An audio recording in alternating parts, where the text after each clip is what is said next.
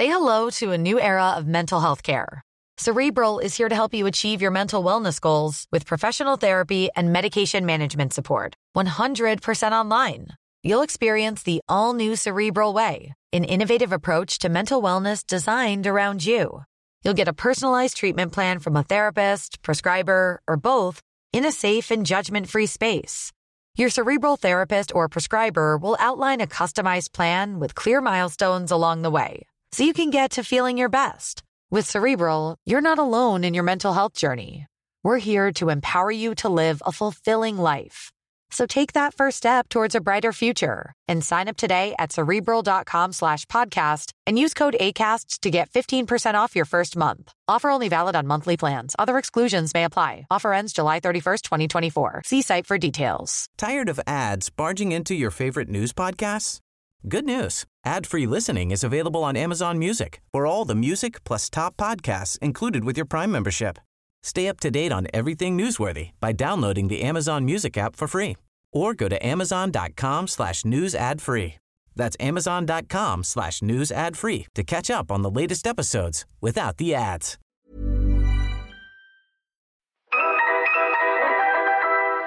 The result of Labour's policy is seen in the health of the people, especially of the children and of the babies. That all the tides of history are flowing in our direction. We are not beaten. We represent the future. The Britain that is going to be forged in the white heat of this revolution will be no place for restrictive... The trade unions are vital to the labour movement. It was the trade unions that created the labour movement. I've seen more press coverage since we've been active on the subject of black involvement in labour politics than I've ever seen before. And you end in the grotesque chaos of a Labour Council, hiring taxis to skittle around. People don't know what the Labour Party is about at all. A new dawn has broken, has it not? If anyone says that politics can't make a difference, then look at what we have achieved together. People feel that change is coming. Ed Miliband has a dream. He wants to revive Labour as a mass membership party. I want to use your talents, whoever you supported. Ed Miliband has stepped down as Labour Party leader. The announcement comes after a devastating night for the party. Jeremy Corbyn, 251. Come with us on that journey. The Labour Party is too broad a church at the moment. You'll be inspired. There are people who disagree with me for reasons that they say are to do, say, with Iraq. You'll be occupied. But actually had to do with the fact that I won 3 elections for the Labour Party and they didn't like it. But above all, you'll be part of it.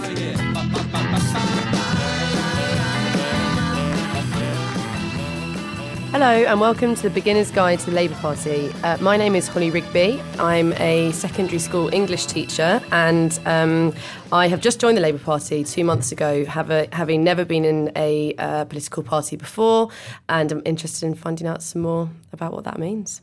I'm Jeremy Gilbert. I'm an academic and sort of commentator and activist. I've been a member of the Labour Party since the late 80s, although not very active at a kind of local level for a long time. I've been involved with organisations like Compass, which have done a lot of their work inside the party. My name is Mark Cook. I'm one of the officers of Compass. I've been a member of the Labour Party since 1976 and pretty active throughout most of that time.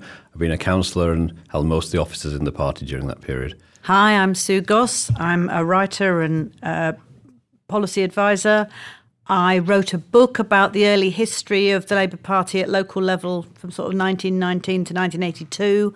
And I'm active in Compass, which is working across political parties on the left. So I joined when Corbyn became a candidate and I registered as a supporter to nominate him to become the leader. And after Corbyn was elected, I decided that I wanted to join the Labour Party and become active in supporting, obviously Corbyn as the leader, but more widely like his policies and his politics and making that a reality. So yeah, but I don't really know that much about the Labour Party. I've joined this kind of monolith and not really know anything about it. So the first question is, what is the Labour Party? So the Labour Party started in 1906 as the Labour Representation Committee, and then it was an alliance of lots of different organisations. It didn't start off as a single mass party.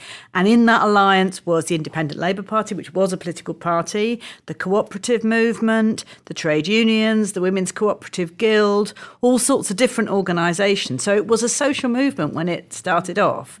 And then over the years, actually it stayed a federation technically right the way through until it became a mass membership party when some of the voting systems changed quite recently. You should remember, it didn't actually have individual members in the early decades. You couldn't actually join the Labour Party as an individual. You had to be a member of a trade union or one of the organisations. But by about after the First World War, it became a direct membership organisation, and it's gone on since then. But I think there's always been a tension around to what extent the Labour Party is primarily and overridingly a vehicle to enable parliamentary representation for the Labour movement. So, I mean, even when the LRC was first set up, there was some tension between people who thought, well, essentially the point of it was to get people representing the Labour movement into Parliament, and it was to create a parliamentary Labour Party and a framework of support for that. And those who saw that as part of its work, but saw it as a much broader movement with a social project, a broader social project. And I'd say that tension's always been there. And it is still there. It's probably fair to say it's also been very broad political as well. Even at the beginning, it had what was called the Social Democratic Federation, which, despite its name to modern ears, was a Marxist organisation. Essentially, I'm not sure. Yeah, it was. Yeah, it was. And they had the Fabian Society, which existed at that time as well, and people who were unashamedly reformists. So it's always had that spread, and it's a mistake to think that this has changed over the years. It's just changed in detail, but the principle's always been there. And there was nobody at that stage really speaking for working class people, because Right. the Liberals tended nevertheless to be, come from relatively well-to-do backgrounds, generally speaking.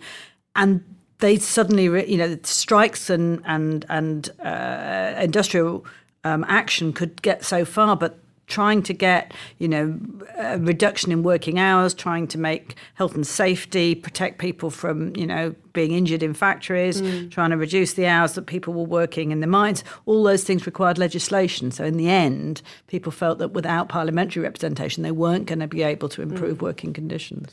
And I think that most people have some understanding that some of the biggest achievements in the Labour Party were kind of around the time of its formation. But could you talk about some achievements from those kind of earlier years that people might not have a sense of? I mean, the very first achievements were in local government, because Labour took over a lot of local councils a long time before it ever became the national government. And round in this part of London, in Bermondsey, which is where I know well, the local council went Labour in 1919 and was building council housing way back then, set up a health service on a local level, set up social services, services for mothers and babies, all sorts of things that had never been heard of. It created a sort of little local welfare state. And around the country, Labour councils were doing things like electrify. So Bermondsey had its own electricity for way before there was anything national. There was a municipal bank, I think, somewhere in the Midlands. There were all sorts of things got set up that at local level well before there was a national government. You've talked about how the unions played like a quite a central role in the initial setup of the party. Could you tell me a little bit about the unions' kind of influence from then up until now? I think it's clear from that history. I mean, the unions were the main constituent element of the party. So it's always been a real, it is a piece of propaganda and a piece of rhetorical trickery to talk about the Labour Party being controlled by the unions, as if the Labour Party somehow ought to be this independent, autonomous organisation over which the unions then exercise influence. I mean, the unions are. I mean, the Labour Party is and always has been the political wing of the Labour movement. So could you tell me a little bit more about the tensions between the unions and the Labour Party, sort of historically, and maybe some sort of more modern history as well? Yeah, well, you're right to say there's always been tensions between the Mass Party and the trade unions in particular, and the Labour Party leadership, particularly when they were trying to play a leading role in Parliament. I mean, there was a big breakdown in the Labour Party in the 1930s in the face of the Depression, when the Labour government collapsed and Ramsay MacDonald took the party into coalition with the Conservatives. There was a huge division in the party then. about how to, quite similar about now, about how to cope with a massive deficit and austerity was imposed, quite similar to what's happening now. But then the Second World War came, there was a huge socialisation of the economy to fight the Second World War. Labour went into coalition for a position of strength, with the workers needing to everybody was united around the anti-fascist effort, and that reunited everybody. And then there was the huge success of 1945 when the Labour government came in and was able to deliver many of the things that the trade unions wanted. The NHS was created then, the modern social security system, all kinds of things were delivered, and nationalisation of key industries. So there's huge unity in that period. And did the unions play a role in that sort of 1945 period? How did they encourage those things and developments to happen? Well, it's the period in which the organised working class was strong and acted collectively at times when the Labour Party was strong and worked effectively together. But tensions develop at other times. And then, of course, when we went into the 70s, in the 70s, the Labour movement was extremely strong in the 74 to 79 government. But similarly, that then broke down in the face of economic problems and recession. And the parliamentary leadership wanted to make cuts, the so-called IMF cuts that were made in the 70s, similar to what's been imposed on Greece now. They were forced to make cuts by international pressure. And there was a huge amount of strike action, industrial disruption and so on, that probably led to the defeat of the party in the 1979 election and the development of Margaret Thatcher coming to power. And then the trade unions were then severely attacked by the Conservative government, their rights reduced, and organised labour became much weaker. And I think it's worth recognising that in the 20s and 30s, certainly in a working class area like Bermondsey, which I know well, or most areas where ordinary working people lived, it wasn't as if the unions were a separate group, separate from everybody else, causing strikes and stopping them going to work on the tube, the way it feels now for some people. Everybody had the same interest because you'd have a very homogeneous community. And I can remember sort of local councillors, in Bermondsey saying, what we want is what everybody we want. We want inside toilets, we want, bathrooms in the house, we want central heating, we want, no leaks in the roof, we want health service, and we want some basic social welfare. So in a sense, there wasn't a great big difference between the workers wanting stuff for workers separate from everybody else. This was working class people, families, communities, trying to create the collective provision of the social goods that they needed, that they couldn't afford individually.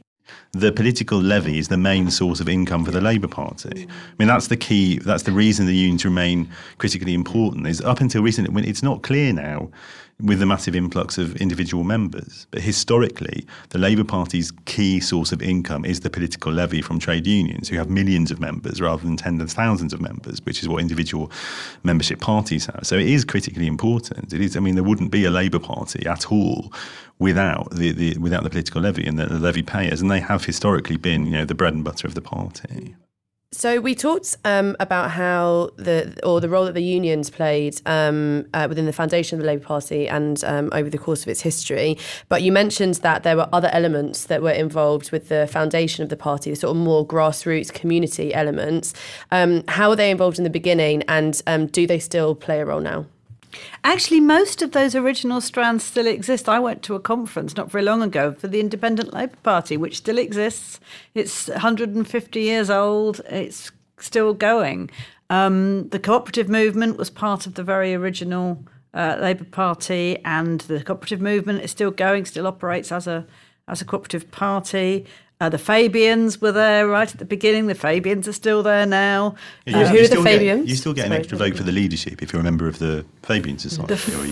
Good question. The Fabians are a group. They were named after Fabius, who was some Roman who used to dither a lot. And the idea was that they were the people who weren't, were going to move slowly and incrementally and weren't as keen on racing ahead into socialism. So they were much more cautious. They wouldn't have liked the word reformist, but they were and still are the cautious element of the Labour Party, named after a cautious Roman. Because you wouldn't name a political grouping after a Roman these days, but I guess that's how it was. Unless you're Boris Johnson. The Women's Cooperative Guild, there were women's movements then. I mean, it's changed, but there's been big struggles throughout the 70s and 80s by women in the party, and we're now beginning, there's much more women's organising again now as there used to be then. And the local branch, the local constituency parties were formed as affiliates to the National Party. And they had all sorts of people in them. Yeah. quite a few of these groups are what are called socialist societies, and they've got a very similar formal status in the party to trade unions. So like the Fabians is an affiliate of the party and it gets a vote in the same way, but they're very much small because they're organisations of thousands rather than millions of people. Their actual practical weight is quite small, but they've also got the rights to still send delegates, and some of them are quite active at local level. For example, the Socialist Educational Association is very active at local level in my local party, and we'll have separate meetings and we'll send people along to the constituency level meetings. Obviously they talk about educational issues, so there's quite a number of them now. They've become some of the more like pressure groups or topic based groups, I think, than perhaps some of them were the more kind of structured things they were originally. But there's quite a lot of them around, about a dozen or 15 of them I think are still around. And can any of these pressure groups or socialist societies join the Labour Party and kind of have influence over it? Does it operate as a platform in the party, or what's the relationship between these sort of grassroots organisations and the party itself? Well, they can. You have to remember, though, that most modern pressure groups are cross-party, and so they wouldn't want to. I mean, you can't. These groups have to consist only of people who are either members of the party or members of no party. You can't be operate as a kind of, like most modern pressure groups are cross-party, aren't they? So you couldn't, 38 Degrees couldn't affiliate or something because it contains people, members of other parties. Indeed, Compass, for example, now has members of the parties, so it couldn't form such an organisation. So because of the way politics is organised in the modern world, they're quite a restricted group of people, and they tend to be groups of Labour Party members organised around particular interests. I mean, it is interesting and very slightly weird that Victorian organisations have managed to survive all the way through into the modern era, and the party hasn't managed to find a way yet of networking with, a much wider group of social movements. So, in a sense, this might be just sort of history and maybe something that new members might want to think about how we change. Because I think that lots of new members probably might come from other movements. So I'm not totally new to politics, obviously. Like I've, been involved in Palestine activism at various different times, sort of like housing activism and things like that. So I suppose it's thinking about how these new people who've been involved in movements can now start translating that into the Labour Party, and whether those things can work together at the same time. So if you had joined, or if you have joined, like myself, as a member of the party, what's the first steps? Like, how do you, apart from having your Labour card in your wallet, what does that mean for me as a Labour Party member? Well, the bottom level of the party is the Labour Party branch. And in most areas, a branch organises in an electoral ward, which is the area that elects councillors to the local council. In most areas where there's a lot of party members, that's how it will be structured. In a few areas, a branch will cover a bigger area, a rural area, for example, where there aren't many Labour Party members. But and all party members can go along to branch meetings, have a say. If you've got local councillors, you can hold them to account. The branch will normally select the local council candidates for when local elections come round, and the branch sends people up to the higher levels in the party to actually represent the people in that branch. So for an ordinary branch member, an ordinary Labour Party member, the branch is the main area of the activity. And of course it organises other things, which may be more or less depending on how effective the branch is. Of course, a lot of branches have suddenly got a lot bigger, so they've got more people. But in my branch, we'd typically organise social events. We've had one for new members, and we're having a quiz in a couple of weeks' time, to raise money and so on. We organise leafleting and electoral activity. It's where the election organisation takes place, to knock on doors and on election day. So the branch is, for most parties, is the heart of the physical organisation of ordinary members. So you touched on a few things that you would do if you're an activist, and leafleting for elections is one of them. Obviously in London we've got, the mayoral elections coming up, so that will be, I can imagine for the Labour Party, that's going to be a fairly big, source of activity. But in between elections, 5 years apart, what are the branches doing? Because there isn't anyone to support at that time. Elections aren't 5 years, but most years there are elections, because remember, a lot of elections are local. So in most years there are elections. It's probably true to say that electoral organisation is the biggest part of Labour Party activity currently. And I think there's a big question about whether that will change with some of what's happened recently. And if I'm entirely honest, I have to say that general political campaigning is not something you see as much of in the Labour Party as you might think. The Labour Party is quite often very poor as a party in engaging in very active local campaigns.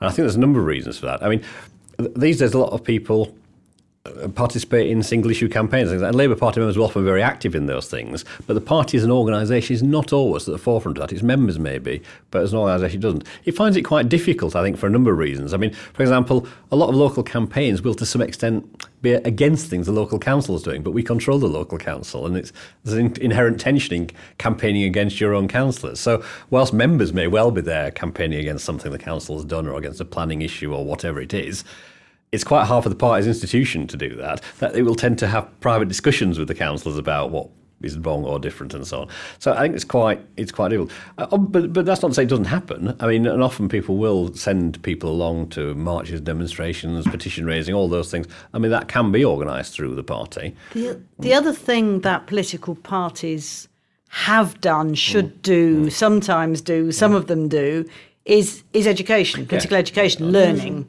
which could be anything from speakers, debates, discussions, conversations with the local council about why you're doing it, getting the councillors to come and explain what's going on, getting MPs to come and explain what's going on. Some parties do that brilliantly, some parties it's pathetic and boring, and there's just something about, is that awake enough, alive enough, interesting enough? And my advice for new members would be, if it's not interesting enough, go make it interesting. If you want to hear things or learn things, find ways of making that happen, because people who've been in the party for a long time might not know that those things would be interesting, or they might have learnt them a long time ago, or they might need a bit of livening up. Yeah. One thing I think new people could certainly bring to the party, there is a tendency to develop, especially at times when the party's perhaps not been very strong, to talk to each other and not to bring people in from outside. I mean, quite often you go to party meetings and everybody's agreeing with each other, which is all very nice and cosy, but that's often because we don't actually bring anybody in who might disagree or have a different point of view. And I think that's something that maybe growing. There's been quite a high level of consensus in the party over the last decade, and a reluctance to rock the boat. That's been a feature of the way the party was organised. Quite contrary to the way it was saying. Unlikely now. Yeah, that's actually, I think, in a way, that with the opening up of things has actually perhaps changed that. And whilst on the one hand, you don't want the whole thing to descend into a lot of arguments and rows, on the other hand, I think some rather more... Just to give an example, my local parties had somebody coming and talking about refugees and the refugee crisis, and somebody talking about the trade union bill. Now, they're both important topics, but it did almost consist of us saying how wonderful we were and how horrible the Tories were, but not really thinking about broader questions of how exactly we engage the electorate, who might not agree with all of this, is not at the forefront of that discussion. I certainly would welcome, and I hope bringing in new people who've not been around a long time might actually lead to a wider range of views about both what we might think and what we might do. Yeah, it's interesting. You're touching on the thing I've always found most frustrating as a party member, actually, that even branch culture does really vary from place to place and from time to time, but even in branches where political education work was quite strong, where local campaigning work was quite strong, there tends to be a deference around sort of big strategic questions, to whatever the project of the leadership is at a given moment.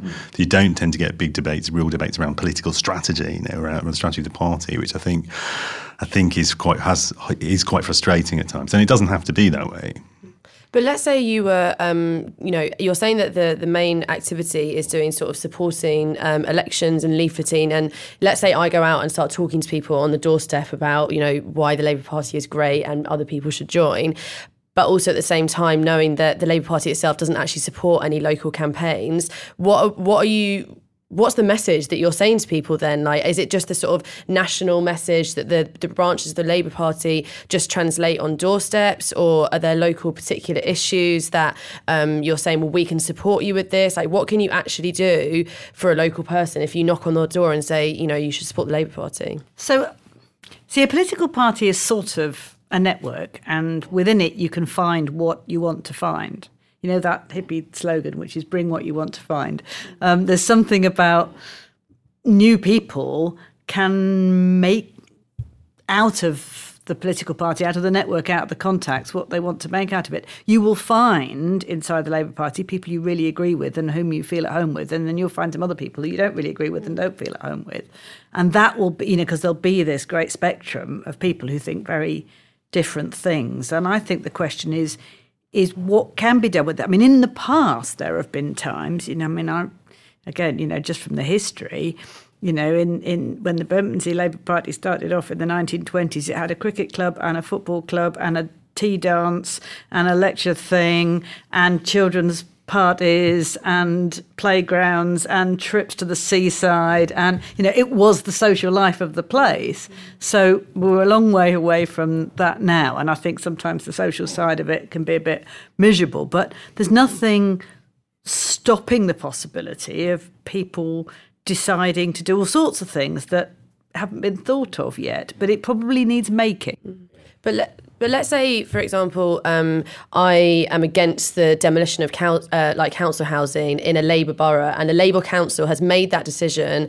I'm a Labour Party activist, and I'm against that decision. If I'm going out and knocking on doors saying, you should support the Labour Party, am I allowed to say that, or is that like against the party line? And I would be. Well, the first thing you would do, if that's what you're worried about, the first thing you would do is try to work within the party to change the policy of the council. I mean, you don't just accept that's what the council is doing. That's leadership doing. I have to support it or oppose it. The whole point of joining a democratic political party is to try the parties to get some influence over its policy and its programme.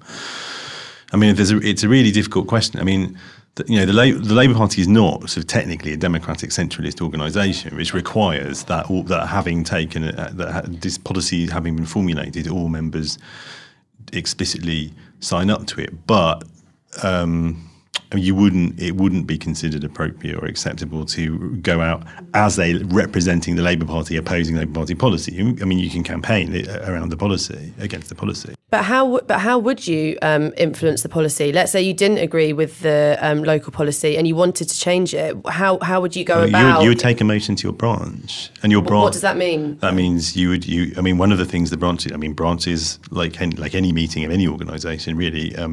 Allow members to bring motions which you can vote on, and if they're passed, they officially become the policy of the branch, whatever. And do they have to listen? Let's say I say, okay, I want 20,000 council houses built in Southwark, and this is my motion, and then I, corral loads of people from the branch, and they all support it. Does that become the policy, and then suddenly there are 20,000? At what level, is that actual real influence? I think you're right to be sceptical about it. It's not really quite. I mean, that isn't in practice much the way it happens. I mean, it isn't that. I mean, if there's some particular relatively small thing where the council's got wrong or so on, then you might, or something the council's not paying attention to. I know we have one about a local zebra crossing or something. It's not a fundamental policy. Then I think you can probably get quite a lot of leverage by using the party as a means of bringing that to council attention or putting pressure on. I think you're talking about bigger strategic issues that are being decided by, say, a Labour council's cabinet.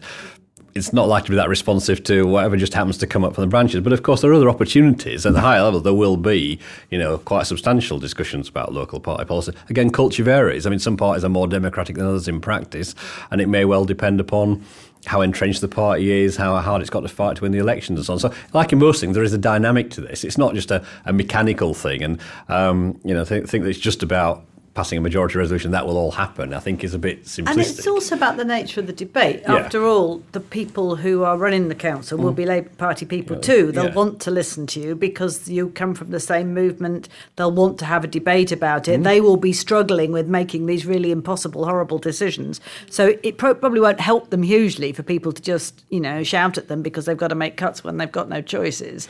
But there will be space for that debate to be an interesting and exciting one, and if you've got good ideas, the chances are they'll listen to you, just like any friends listen to you when you've got good ideas. But it's not really a relationship of friends, though, is it? Because what is the power structure between the branch members and the councils?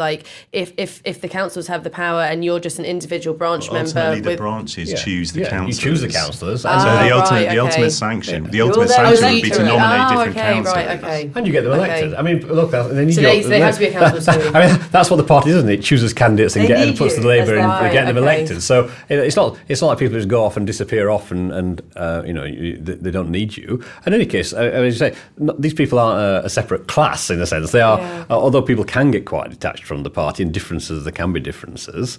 In most cases, the people who are council will have been party activists not that long ago, and so it's not. So there'll be people like you who've got harder decisions to make. That's all. Yeah. Okay. Yeah. I didn't realise that was the relationship. So basically, if you have a branch that decides policy, or you're able to influence the policy of that branch, you could, in some senses, elect councillors who are more aligned to the politics of your branch. So that would be the way of creating influence. But again, I wouldn't overstate it, because this gets people get very agitated about this, don't generally, and also in relation to MPs, and are we going to deselect people? And we're not going to not talk about deselections. No, but we're not going to talk about it. But I think that tends to overemphasise like the mechanics. I mean, people are often very loyal to their councillors, even if they disagree with them. Well, I think my experience is there's a big cultural difference between when you're talking about local government, when you're talking about Parliament, because the dynamics we're talking about also apply to the next level up from the branch is the constituency party, and the constituency party chooses the MP.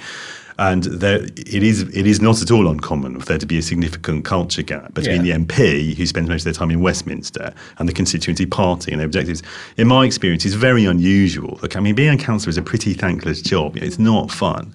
In my experience, it's very unusual that you will get councillors voting in a way and supporting programmes which are very much at odds with the kind of general wishes and intentions of the people in their branch, and which are really at odds with the culture of their branch. But I think that's partly why. I mean, deselection of councillors has never been much of an issue. Selection of councillors isn't much of an issue because people don't even bother doing it if they're really out of step. It's quite often hard to find them, to be perfectly honest. Councillors. We had difficulty finding 3 people, even though we got 2 elected, because it's not a very attractive job being a local councillor at the present time. What is the job of a local councillor? Like, let's say I wanted to be a local councillor. Firstly, is that a possibility? Like, as a new Labour activist, could you become a Labour councillor? And if you were a Labour councillor, what would you do? And what's your relationship then to the constituency Labour Party? So I think you might have to have been a party member for a year. But in my experience, if you go to every branch meeting for a year, you'll be asked to stand as a councillor. That is what will happen. They're probably not the case now. There's a lot more members. It certainly has been the case in the past. Because this is an unpaid job that's mainly in the evenings. So, an ordinary backbench councillor is going to meetings 2 or 3 nights a week in the council. They're doing things in their branch, in their ward. They're finding out what people want. They're knocking on doors. They're doing surgeries. They're giving people advice. They are working very hard, but it's in a voluntary capacity. And then from within the group of councillors, a few councillors are chosen to be the cabinet or the executive, and they are paid a little bit. But I'm not sure you'd want to live on it particularly. Different councillors paid because they have to run the whole council, and they have to make all the big decisions and spend a budget of 100 million quid or whatever it is. But that would be their job then. But that would be. It's not always full time, but for lots of people, it is a full time thing. Okay. Sorry, and you can see this particularly currently at the present time when there's a lot of cuts to be made and so on. This is not just either makes you popular or is necessarily particularly attractive. So it's not necessarily easy to get good quality people in particular. And also, councillors do tend to be quite unbalanced in their composition. I don't mean in their gender composition necessarily, although it is, but it's not something that people in midlife tend to do a lot. You tend to find that there's no overweighting of either retired people or of people who are on the way up and hoping to go MPs. And you meet the most extraordinary. Because it's difficult to combine. I gave up. I was a councillor in the early 90s. I gave up once we had a family because it was impossible to combine a full-time job, being a father and being a local councillor. I met this councillor recently who was the cabinet member for children in one of the London boroughs, and she was talking about the job of the council as being the parent of all the looked after children, the children in care. And she knew personally the names and what was happening to all 160 looked after children in the borough. And she treated her job as having to be the parent to that 160 kids. People do extraordinary things when they're councillors. Yeah, they do. It's true, actually. I've always said, in the 90s, I always used to say, I used to split my time between sort of local Labour Party work and things like Reclaim the Streets. And I always used to say to the anarchists, whatever your caricatures may be about Labour Party members and local government, the most self-sacrificing, the most kind of heroic people I've ever met in politics are Labour councillors, because it is an incredibly hard job, and it is just, what is their job is to keep the whole infrastructure of local government going, just to keep it going, the entire infrastructure. Well, that sounds too negative though, because I enjoyed it a great deal when I did it. It's do hard work, do it. But you do feel Go on, Molly. You have to be quite thick-skinned about it, but I think actually it's very worthwhile, and you learn an awful lot. And I'm a secondary school teacher in Elephant and Castle, so my skin's quite thick. Yeah. And of course, a lot of MPs will have been councillors. Many. It's a common step is, as it is for our MP, council leader, and then MP because you can show you've run something. So we've talked about the branch level and the local council. Is the next sort of level up from that the constituency Labour Party? The CLP. Yeah, right. CLP, sorry. So what's the CLP? It stands for Constituency Labour Party, and there is a Labour Party organised in every parliamentary constituency. That's for the area that elects an MP to Westminster. I'm not sure if Scotland's organised on Scottish. I think it's Scotland. It might be organised on Scottish Parliament lands. We don't know that. I'm not sure, but certainly that's and that's a very important part of the party. The branches are combined together and form a constituency party, and the constituency party is run. Its main structural element is something called the General Committee, or GC, and that consists of delegates from the branches mostly, people who've been elected, usually at the annual general meeting of the branch, to go and represent that branch. But sorry, we talk about a constituency party, and then above that. So as well as at local level, you then have the region, or in Scotland and Wales, the national parties.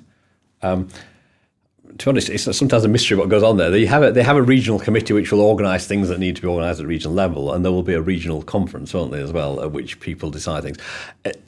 In some areas, the regions party don't seem to make a lot of sense because they exist only. There is no regional government structure, and so it's just a talking shop, really. I think. In London, it's much more important because, of course, you've got the London Mayor and the London Assembly, and they would control that process and manage that process. And in Scotland and Wales, of course, they're important because they're whole countries, and that discussion is very live at the moment as to how independent those parties should be. Historically, Scotland and Wales have been treated much as if they were just regions of the British Labour Party, and Scotland could not take proper decisions about Scotland independently of the UK party. But that's clearly up for grabs at the moment. There's a lot of discussion taking place, and a degree of independence is being created for that. As a person with a very deep voice, I'm hired all the time for advertising campaigns. But a deep voice doesn't sell B2B, and advertising on the wrong platform doesn't sell B2B either. That's why if you're a B2B marketer, you should use LinkedIn ads. LinkedIn has the targeting capabilities to help you reach the world's largest professional audience. That's right, over 70 million decision makers all in one place. All the big wigs, then medium wigs, also small wigs who are on the path to becoming big wigs. Okay, that's enough about wigs. LinkedIn ads allows you to focus on getting your B2B message to the right people. So, does that mean you should use ads on LinkedIn instead of hiring me, the man with the deepest voice in the world? Yes. Yes, it does. Get started today and see why LinkedIn is the place to be. We'll even give you a $100 credit on your next campaign. Go to linkedin.com/results to claim your credit. That's linkedin.com/results. Terms and conditions apply. Tired of ads barging into your favorite news podcasts? Good news. Ad-free listening is available on Amazon Music for all the music plus top podcasts included with your Prime membership. Stay up to date on everything newsworthy by downloading the Amazon Music app for free or go to amazon.com/news ad free. That's amazon.com/news ad free to catch up on the latest episodes without the ads. As a person with a very deep voice, I'm hired all the time for advertising campaigns. But a deep voice doesn't sell B2B, and advertising on the wrong platform doesn't sell B2B either. That's why if you're a B2B marketer, you should use LinkedIn ads. LinkedIn has the targeting capabilities to help you reach the world's largest professional audience. That's right, over 70 million decision makers all in one place. All the big wigs, then medium wigs, also small wigs who are on the path to becoming big wigs. Okay, that's enough about wigs. LinkedIn ads allows you to focus on getting your B2B message to the right people. So, does that mean you should use ads on LinkedIn instead of hiring me, the man with the deepest voice in the world? Yes. Yes, it does. Get started today and see why LinkedIn is the place to be. We'll even give you a $100 credit on your next campaign. Go to linkedin.com/results to claim your credit. That's linkedin.com/results. Terms and conditions apply. I just wanted to clarify what exactly is the role of the constituency Labour Party. So it sends delegates to the conference. It elects the local MP. It selects a candidate, obviously. Yeah. Oh, right. Okay. So it selects a candidate for that area, and anything else? Like, is that it? They can send resolutions to National Conference. Once upon a time, that was huge because Conference used to decide the policy of the Labour Party. That's not quite so clear now. Right. But once upon a time, that really did make a difference. And some of the arguments about democratising the Labour Party are all about whether conference should have a bigger say in determining what the party policy is. So, watch this space. Well, the Constitution obviously is. Perhaps one thing we should have said is that, as far as I'm aware, no branches of the Labour Party have staff, and I can't imagine that many have premises. So that it's essentially an entirely voluntary activity, often run very locally. Many constituency parties do have officers, and some of them have staff, or at least a paid organiser, for example, bigger ones. So they're actually a more substantive organisational unit of the party. Often, in my constituency, the election campaigns and things are run at the constituency level, essentially, in terms of deciding who does what and where people go and all those kind of things. Some areas it's a little bit different because the level above, what you have in a big city, for example, I don't know, somewhere like Norwich or Sheffield or somewhere, you'll have a district party. And quite often, a lot of this organisational work takes place at that level because it makes more sense to organise for the whole council area and the bigger level. So they'll tend to have the offices and so on. But generally speaking, the constituency party is a key organisational unit of the party that will actually, make things actually happen in terms of so on. And big ones will have a paid party organiser. Yeah, we have a paid organiser. Who would hire that person, and how would you become that person? Well, I think legally they're all formally employed by the National Party for legal and payroll reasons, but usually they'll be chosen at local level. It often depends who's paying for it, to be honest. I mean, ours is largely paid for by the Labour councillors through a voluntary contribution, so they probably have quite a big say in who that is. But in other places, parties actually raise the funds to actually employ themselves. I don't know whether the places where trade unions provide somebody would have more say. It varies, I think, and a lot of parties don't, of course. A lot of parties historically have not had any staff. It's purely voluntary. It's voluntary, and so it does vary from place to place. But if you have staff, I'd say that's where most people have staff, I would think, at the constituency level, a few at district level instead. Is that not? That's right. Yes, I think that's right. And I mean, also this year, for example, these were only really sort of formal process. Well, no, in the case of the leadership, it was only a sort of ceremonial process. In the case of selecting the mayoral candidate for London, it was serious. It was at an all members meetings of the constituency parties that those nominations were made. So the constituency party, it wasn't GC, but it was still at the level of the constituency party.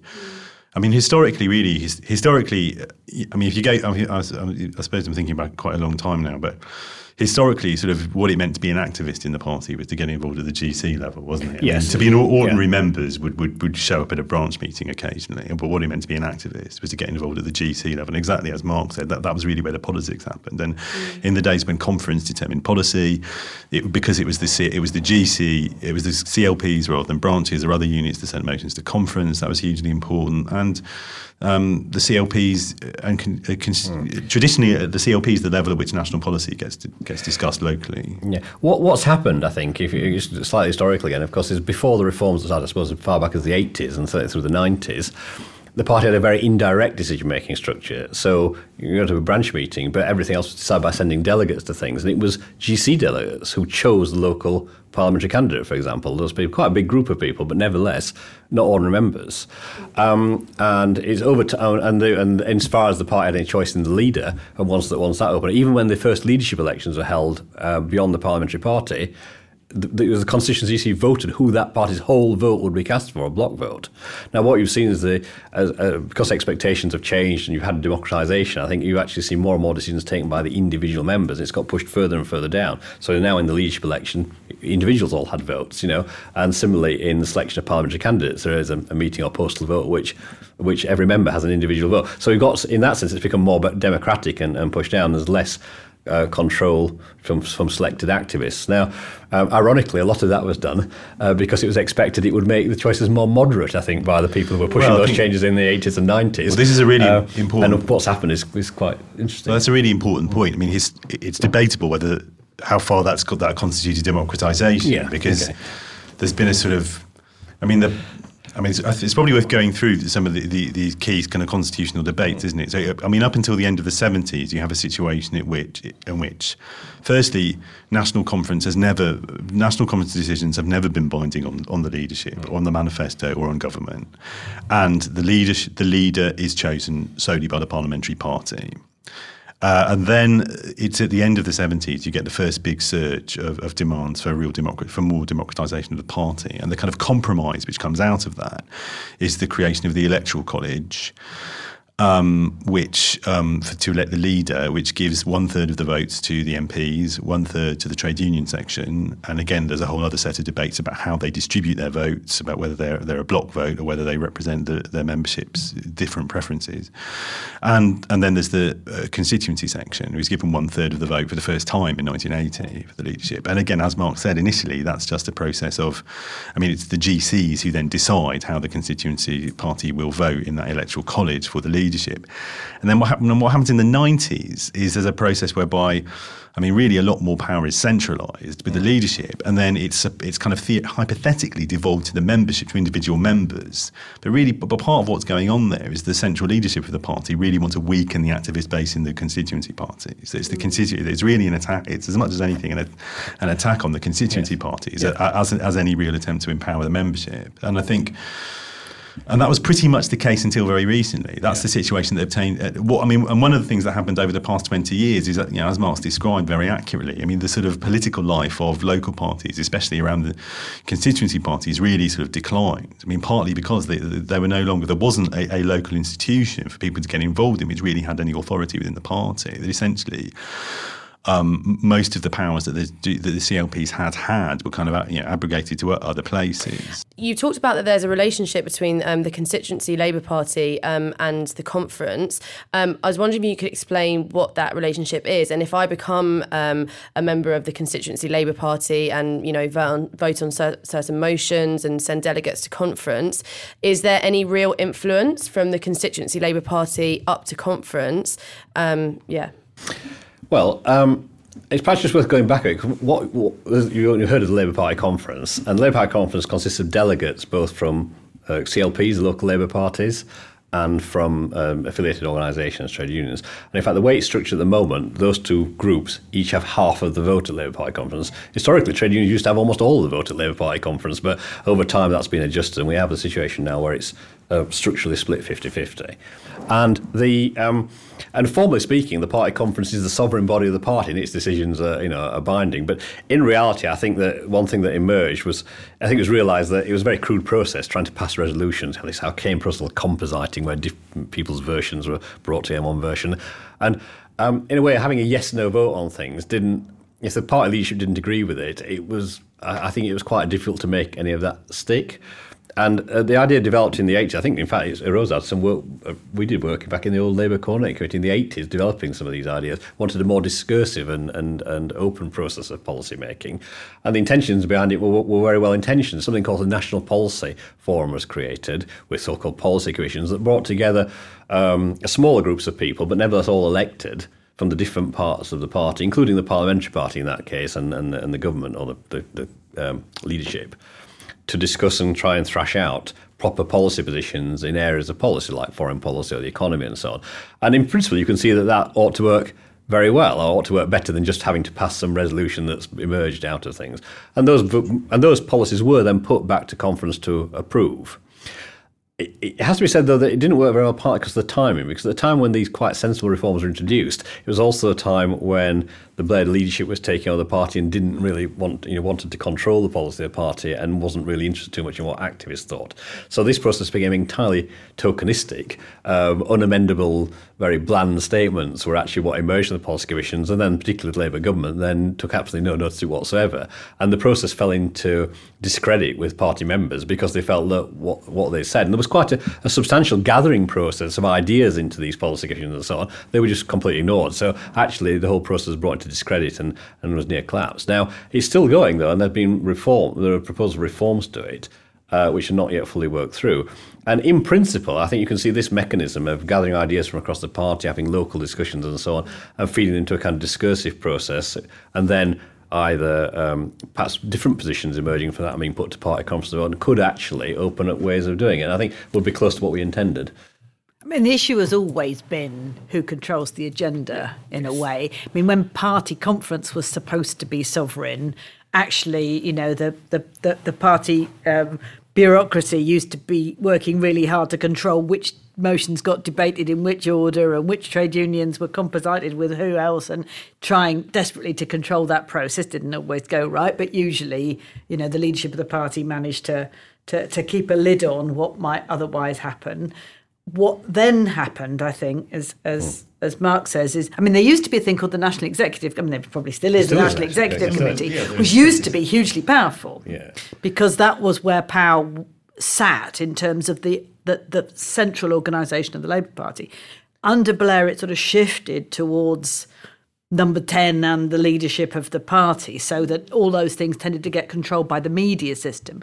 And what happened to the Labour Party conference, in a sense, was that 24-hour media and spin doctoringness took over, and it was felt that this was no longer a debate between party members trying to work out what they thought, but had become a sort of media presentation of the Labour Party product to the people of Britain, and therefore had to be entirely controlled and, you know, made as slick as an advertising thing. And more brands than substance. Lost all that sense of being able to have an argument with your colleagues, and it just became, how do we sell the Labour Party to the public? And it was all around the leader's The discussions speech. still took place, but they moved into the fringe. And the nice thing, in a sense, now is that that's all fallen to bits. And so we will have a much more engaging debate. However, of course, you know, the press will then present that as chaos and nobody knowing what they're doing, and it not being a slick advertising presentation the way that they're used to it being. That is a very good point. That is something new activists like yourself had better be ready for, because they will, I mean, one of the things which, one of the conditions of possibility really for the whole Blair project in the Labour Party was the experience in the 1980s of what was experienced by the membership as, you know, intense debate over real matters of real, you know, political importance, so kind of life and death importance, but genuine democratic debate was just routinely presented by the media exactly as just chaos, disunity, you know, disruption. It was just, and I mean, really, the leadership just sort of gave up by the early 90s on trying to present democracy as democracy, and just accepted that if you had any real democracy in the party, the press would just present it as a negative thing, as disunity. And they had the power to do that, and that power couldn't really be challenged. And so you had to do exactly what Sue's described. So, and that is coming. That is going to be coming down the road in the next 3 years without a shadow of a doubt. Yeah, because I think that from my impression, surely that disunity is going to come out as part and parcel of Corbyn being the leader, because you're going to have some people from the sort of like old guard of Labour, and then you're going to have other people, you know, coming with this sort of sharing the ideas that Corbyn had. You know, he used his first speech to say, you know, I wholeheartedly support refugees, and then went on the refugee demonstration as soon as he'd been elected. And that's going to like be quite different probably from what some people in the Labour Party think, with their kind of like anti-immigration mugs and, you know, the general kind of electorate position on immigration, for example. But is there possibility, like, within the conference for this debate, or has, like, the structure of being conference changed so much that it wouldn't be possible to change the way it's organised now? I think there's two things, and I think it's a really important point. I mean, throughout the 50s and the 60s and the 70s and the 80s, there were huge debates across the Labour Party which weren't treated by the media as anything other than just really interesting. They weren't treated as catastrophic or a failure, or, you know, or people being disorganised. They were just treated as, this is a really interesting conversation, and people would, you know, fight very hard for the things they believed in, and even cabinet members didn't know they were going to win a vote in conference, and, you know, actually the Lib Dems are still doing it and managing to make it work. So the question for the party is not simply, how would we organise a conference to make that debate possible? But how would we engage with the media such that we can present that debate in a positive light? And can we persuade the British people that a party that is questioning and arguing and trying to sort out what it thinks is not chaotic and stupid, but actually creative and in a process of discovery and exploration, and that is more credible than simply towing, you know, a pre-existing party line that nobody quite agrees with? Because I think that that's the thing that has turned people off for such a long time, is this thing of party lines, is this thing that politicians don't really mean what they say, that they are just presenting this line. And Corbyn has disrupted that drastically, and in lots of ways that feels like it presents so many opportunities for people of all sorts of persuasions on the left, which I think is probably why so many people, you know, have got involved. I suppose it's just like the way that I'm thinking about it, like realistically, is the structures that you described, the Labour Party, are so complex. And to somebody coming in for the first time, on the one hand, you've got these really complicated power structures. On the other hand, you've got these massive ideas about migration, about student fees, about reducing the deficit. And, is there a way that can allow those parts to come together, or is the structure actually just going to kind of overwhelm, and that bureaucracy going to crush that really exciting movement ideas element? Because even as you're talking about the structure, I'm just a bit like, oh God. And that's the big, that's like exhausting. Absolutely big question that we all don't know the answer to. But Jeremy's right. What you have to remember is that after the end, during the 80s, the Labour Party just was seen as tearing itself to pieces, whether it did or not, was presented by the media as doing so.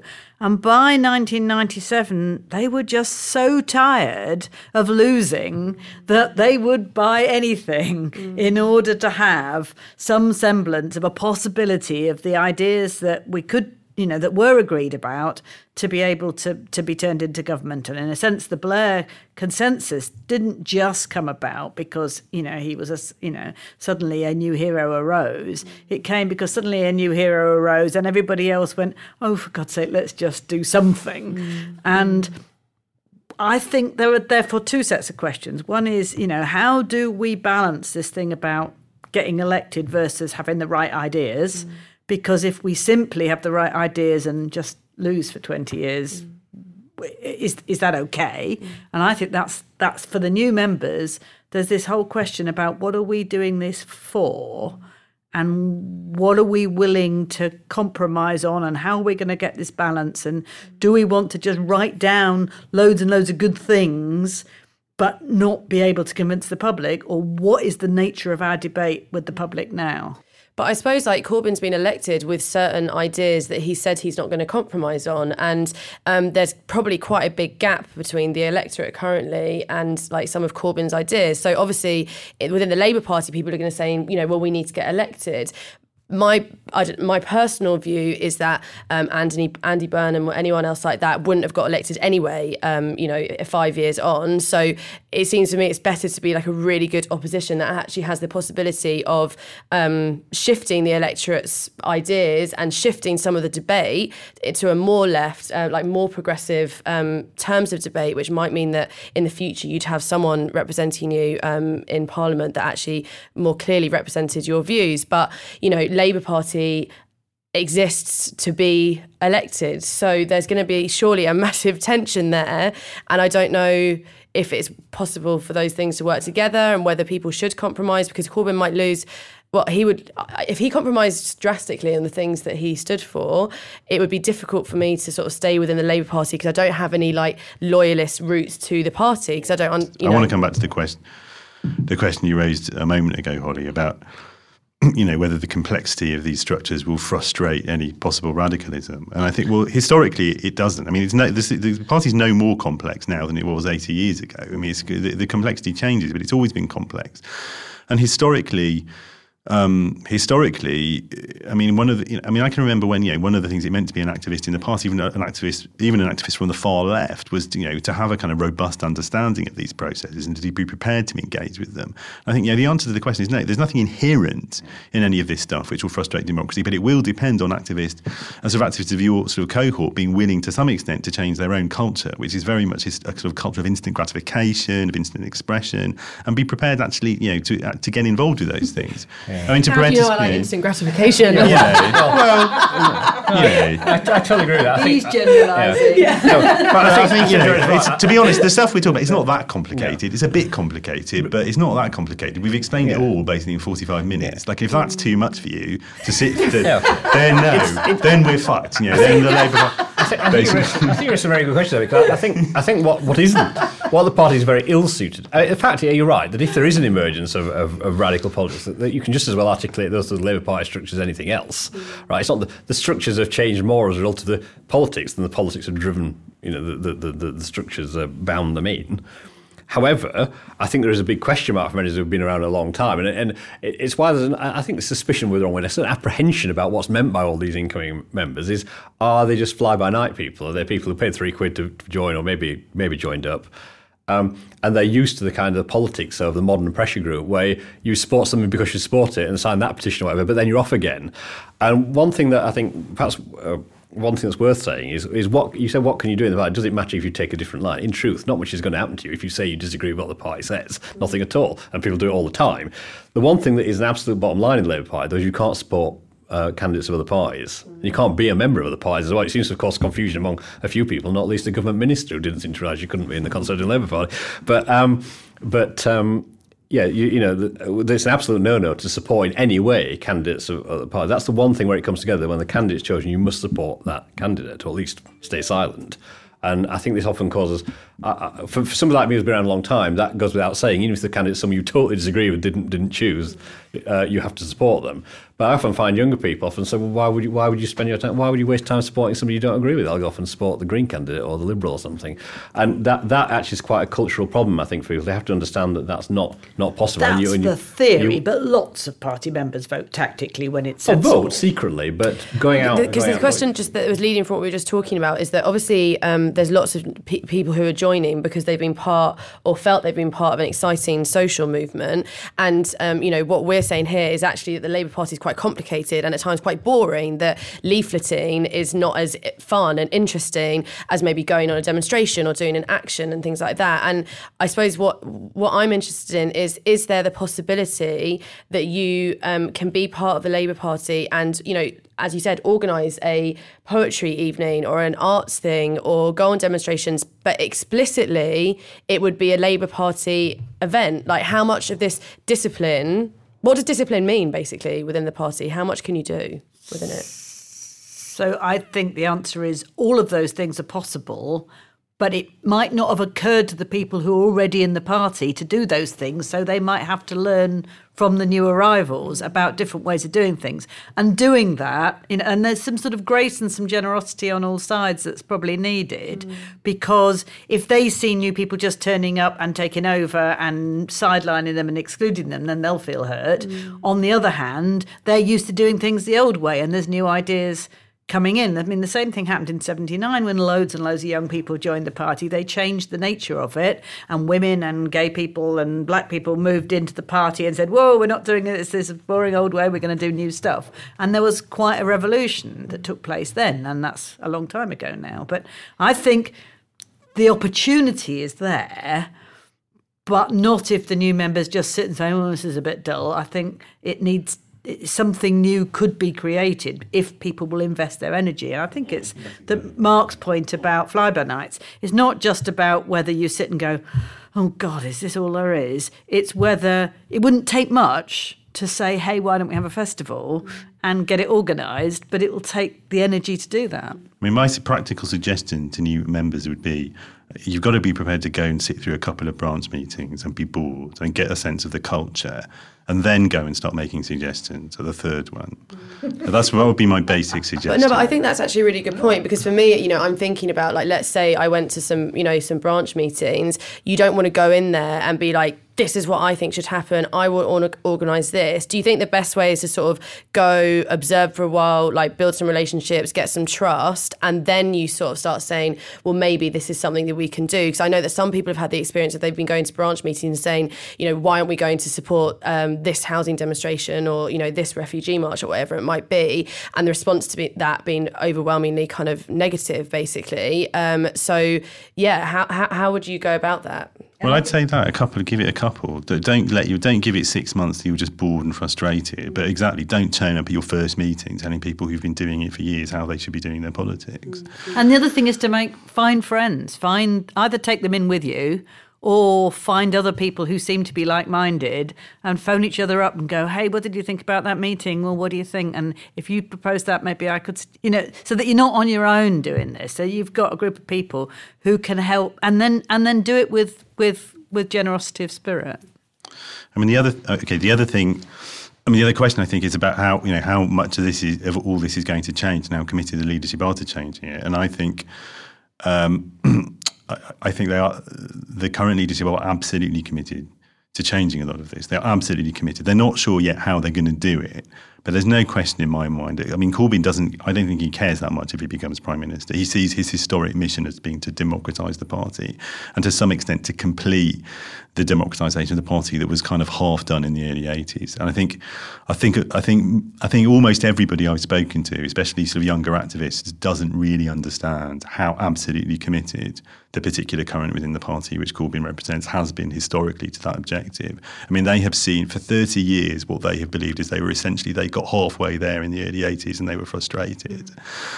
For various reasons. So there's no question that there's no question that an awful lot of this is going to change. But how would you support that? If you also thought that the Labour Party should become more democratic, what should an activist do to support Corbyn's kind of overall mission that and that current within the Labour Party that there should be more democracy? Right now, I think you do.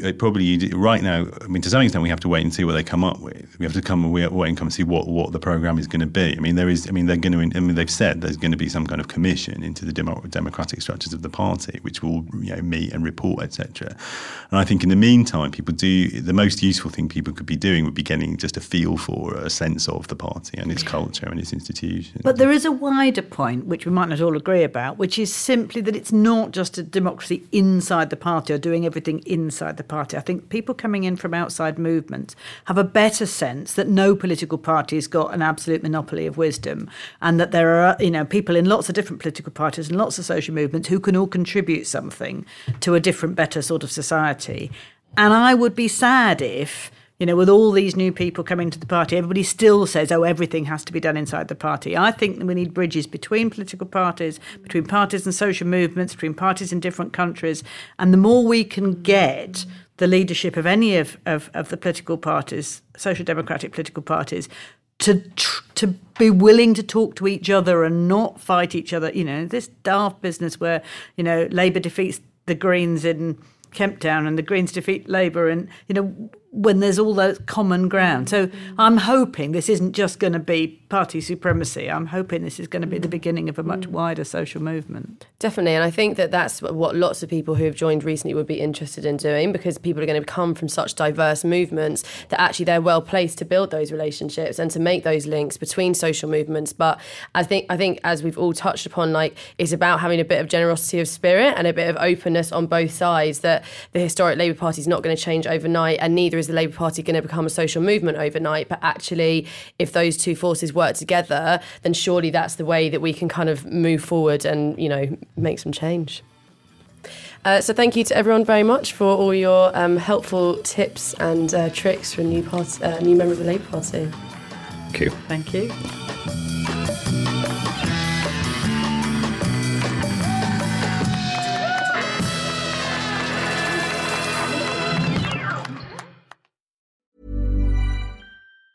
Tired of ads barging into your favorite news podcasts? Good news. Ad-free listening is available on Amazon Music for all the music plus top podcasts included with your Prime membership. Stay up to date on everything newsworthy by downloading the Amazon Music app for free, or go to amazon.com/news ad free. That's amazon.com/news ad free to catch up on the latest episodes without the ads.